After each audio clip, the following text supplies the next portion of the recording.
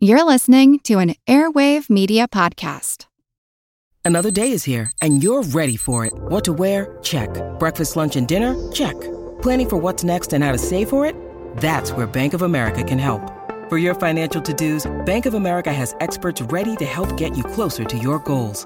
Get started at one of our local financial centers or 24/7 in our mobile banking app. Find a location near you at bankofamerica.com/talktous. What would you like the power to do? Mobile banking requires downloading the app and is only available for select devices. Message and data rates may apply. Bank of America N.A., member FDIC. Hi, everyone. Before I get started on today's episode, I want to just say a big thank you to everyone who's been listening and telling their friends about the show. With Season 3, ArtSmart has shot up to the top of the visual arts charts here in the US, and it feels really good to know that so many people like what I've been doing. If you want to give me feedback to help me keep growing and improving, please take the network survey linked in the show notes or by going to www.surveymonkey.com/r/airwave. If you fill out the survey, you'll be entered to win a $500 Amazon gift card as our way of saying thank you. And just to give you one more reason to check the links in the show notes, I'm going to start adding some links to some of my favorite video lesson plans related to each episode for those who feel inspired to create. Welcome to Art Smart from Who Arted, your guide to quick and easy art history. We're cutting through all that art world jargon that doesn't make sense to anyone, because art is for everyone. Welcome to Art Smart. I'm your host, Kyle Wood, and today we're going to be looking at paint. Painting is one of the oldest art forms known to man, and evidence of the creative expression can be found on the rock walls of caves all around the world. On September 12, 1940, a dog fell down a foxhole and 4 boys went in after it. They descended into a cavern with a makeshift lamp and hopes of finding their dog. But they found way more creatures than they were expecting. The next day, they returned better prepared and with better lighting. They continued to explore in awe of the paintings that surrounded them. They told their teacher about their discovery, and shortly after, the professional excavation of the caves of Lascaux began. The Lascaux cave is pretty deep, and the natural question, of course, is how could artists see their work in a deep, dark cave? If there's one thing we know about prehistoric civilization, it's that records from that time are spotty at best, but we can take some educated guesses based on artifacts that we encounter. Archaeologists have found evidence of sandstone lamps that burned animal fat as fuel. They also had some fireplaces in the caves. It's safe to assume that the conditions were rather smoky deep inside the caves, leading to a bit of speculation about these works. One theory is that the reduced oxygen in that environment would lead to altered states of mind for the inhabitants. Some believe the paintings on the walls could have served some ritualistic purpose, drawn to create some sort of hunting magic. Or it could have just as easily been a prehistoric version of the WPA, giving some work to cave dwellers who weren't great at the hunting and the gathering. I imagine 15,000 BCE, people were sitting around saying, Ugg's kind of clumsy, just gets in the way of the hunt, but he's such a nice guy. Maybe we could just let him color some pictures, humor him, make him feel like he's helping. But in all seriousness, these paintings are pretty amazing feats. Getting back to the detail of the lighting I mentioned earlier.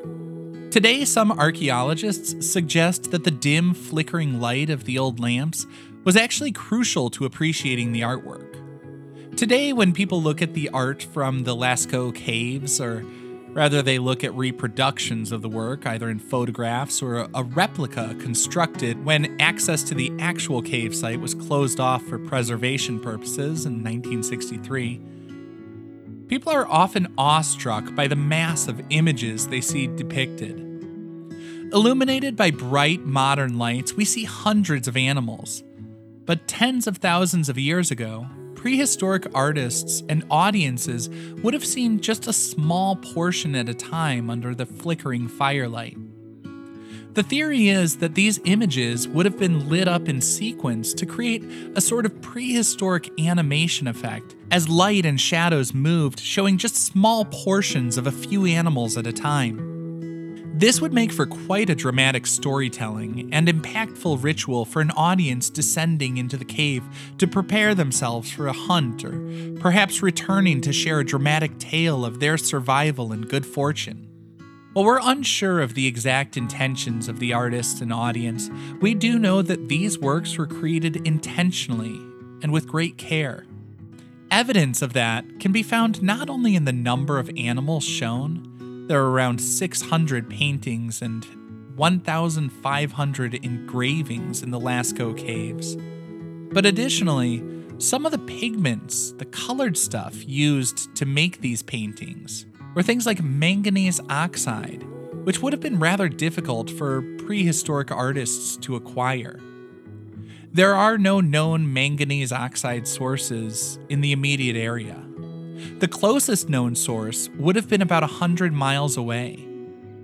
It was reasonably common for prehistoric artists to go a few miles to gather materials, but that distance indicates tremendous effort from the artist and points to the possibility of trade or supply routes in the ancient past. It's amazing what we can learn from looking at works of art. Paintings lining the walls of caves in Lascaux and other parts of the world are some of our most ancient artifacts. They give us the greatest glimpse into what life was like for our early ancestors. They show us what was important to people tens of thousands of years ago. Before people had pretty much anything we associate with modern life, they had paintings. They made art. Because I would say art is the most important development in human history.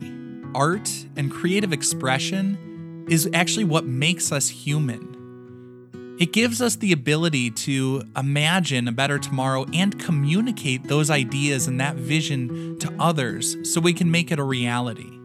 Now, after the break, we're going to learn a little bit more about our modern paints, how they're made, and how we can make the best use of them.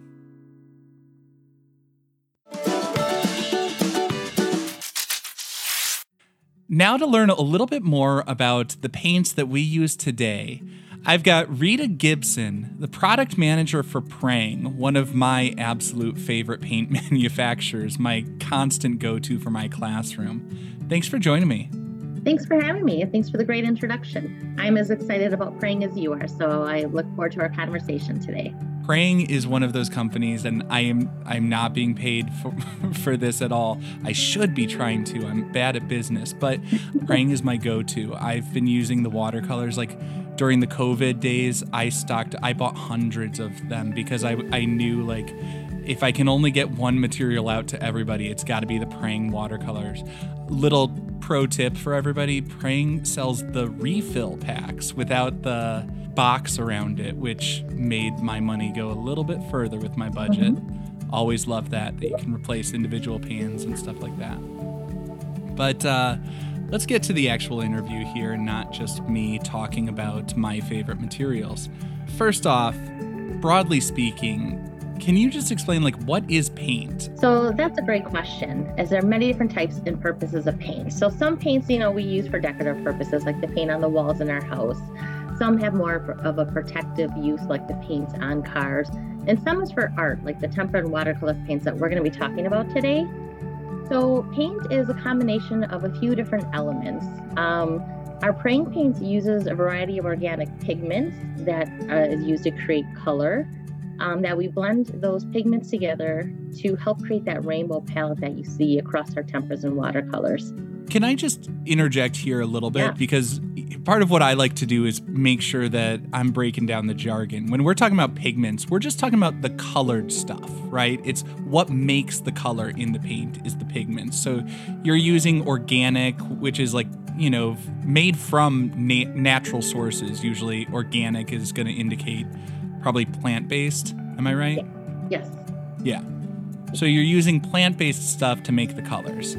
And then, I'm sorry, I didn't mean to interrupt. I just wanted to make sure we get that vocabulary out there. So go on. You've put together organic pigments. So we put together organic pigments, and then we have a proprietary binder system that includes some other natural components like gum arabic or plant starches that really help us bring all the materials together. So it kind of glues it all together and makes sure that it stays liquid or eventually into that solid solution that you see in those watercolor trays. And what it does, what the binder system does, is it helps keep it stable and make sure that it holds it together. Yeah, so you've got the pigment, that's the colored stuff. There's going to be some sort of a binder that holds it together. And then, we've got to thin it out so it can flow. So that would be, if I'm using the proper terminology, the dilution agent, which is basically just the water, right? Yes, all of our paints are water-based paints. And that's the beautiful part of it, is that the water-based paints are naturally a little bit easier to wash off of your skin and your clothes. So it kind of has a couple of different reasons why we really focus on that type of combination of the pigments, the water-based solution, and that great natural binder that keeps it all together. Okay, so then, you're using the natural pigments, you bind it all together. How exactly do these things come together? What's happening in the factory as it's assembled? Yeah, so they're all made a little bit differently. For tempera paints, I don't know if you know this, but we actually make the little bottles that we put our liquid tempera paints into in the same building that we make our paints. So it's all under one roof, and we were able to do it all at once. So we make the bottles by basically taking little beads of plastic resin, and we pour them into a machine, and the machine stretches, blows, and molds the plastic into our unique little liquid paint bottle shape. So it's like blowing a bubble with this plastic to make the bottle? Yeah, it's kind of like blowing a bubble. And then it really stretches it, and then there's a mold that forms it into the shape that we have that you see on your shelf. Oh, that's awesome. So you're making that on site in the same place that you're making the paint. So, I don't know, is that for freshness, convenience? So we make it all under one roof. It really helps keep things streamlined. It helps make sure that the moment that the paints are made and blended, that they're packed away and they're capped and preserved for freshness and safety. So we really want to make sure that we do as much as we can in-house and under one roof so that we have control over the quality of the products that we produce. That would make sense, and that would explain why your stuff's always so good. But what about the watercolors? I mean, those are little, discs of pigment in a tray. I mean, how are you mixing the solid stuff up? Does it start off as a liquid and then it gets poured in and dries out, or what's going on there? Yeah, so that's very similar process to the tempera paints. There are a few differences that we do when we make watercolor over tempera. The formula, the blend is just a little bit different. It has unique components to it that will help it go into that solid phase. And then eventually, once you add water onto those little pans, it helps it go back into the liquid phase. So there are some water-soluble materials in there that really help it become a solid, but also be able to become a liquid again once you use it to paint. So just, again, for the vocabulary, when we're talking about water-soluble, so much of my horrors of high school chemistry is coming back to me now. But when we talk about stuff being water soluble, that means it dissolves in water. So even tempera paints are going to stay water soluble. When our paint dries out, you can actually get it wet again and it becomes a usable thing. That's effectively what tempera cakes are, right? Correct. Tempera cakes is really just a different format for liquid tempera. It's just a nice, highly concentrated cake. So the tempera cakes are a nice little solution for some of those younger artists that maybe get a little out of control and squeeze the liquid tempera a little bit too much and make a big mess. And I just got to say, in defense of the younger students, they're not the only ones who do it. I've been known to squeeze half a bottle onto a palette. We all do that. But the tempera cakes are fantastic because it's basically just the pigment and binder, and you add the water when you're ready to. It goes a long way. It lasts a long time. Now, since we're kind of naturally shifting towards this, thinking about how we use this in our studios, in our classrooms, I always like to try to get a little practical advice in here. So watercolors and temperas, in some ways, the description of them seems very similar, but as someone working with them, they feel very different. Can you talk about what's the difference? Where would watercolor be preferable over tempera, or vice versa? Right. For tempera paint, really it's personal preference what you want to use tempera paint on. But if you're painting on a cardboard, if you're using paper mache, if your paper is colored or really absorbent, you might do better with the tempera paint. You may just prefer how that lays down. It's more opaque, which means it's a little less see-through, so it'll show up a lot better on the heavier papers. Watercolor is a little bit more translucent than tempera, so you can actually see through it. So by natural default, it's a little bit thinner. And then when you're using watercolor, you're going to probably naturally default to some of those lighter papers, even just the simple mixed media or watercolor papers. All of that, very true. I also just want to point out, because, and this is the teacher in me wanting to share some tips, I have found that watercolors, specifically the Prang watercolors, work really well on clay. Last week's episode was about glazes, and one of the things that's weird about glazes is the color changes in the kiln. It can be very difficult and confusing and frustrating for a lot of the younger students, but with my younger students, I use the Prang watercolors because what you see is what you get. And, not going to name other names, but sometimes the colors would fade a little bit compared to what I've experienced with the Prangs. I absolutely love the way they look on clay as well, whereas I wouldn't use the temperas on clay because of the fact that it stays water soluble, as we've talked about. Some of the pigment can sort of like almost rub off when you pick it up, but with the watercolors, it soaks into the body of the clay, which is fantastic. Now, on that topic of water and soaking into things, I gotta say, I was way older than I'd like to admit when I realized that water, the amount of water, was key to success with watercolor paints. I always tell my students the best 2 bits of advice I can give are pay attention to how wet your brush is and be gentle painting with the tip of the brush so the bristles don't splay all over the place. If your brush is having a bad hair day, you'll have a bad painting day. What tips or tricks do you think you'd recommend to young artists to get the most of the medium? Well, first I just want to remind our young artists that both tempera and watercolor paints will wash off their hands and clothing with warm water and soap, so let your creativity flow. Like don't hold back. There's really no limit to your imagination. So we want to make sure that paints and other materials help you unlock that and turn your ideas into art. The more fun and the more curiosity you have, I think the more excited you'll be by the art you create. So one of the tips I keep seeing everywhere on social is where teachers are using spray bottles to gently spray the watercolor sets just to get them started. So have you been seeing that? Oh, yeah. Because when you spray them just a little bit, that water starts to soak into it. So it's rehydrating. You get that little bit thicker paint. Because otherwise, if you go straight from the dipping the brush into a water dish and then straight to a completely dried out tray, what's happening is you're just soaking up a tiny bit. It's mostly water in the solution. And that's why you get those really pale faded colors. But if you get it wet right at the start, it starts soaking in. So more of the pigment is leaching out into that water and more free to be picked up by the brush. Sorry, I stole your answer, didn't I? No, that was great. Yeah, keep talking, Kyle. Keep talking. But I think that is a good one.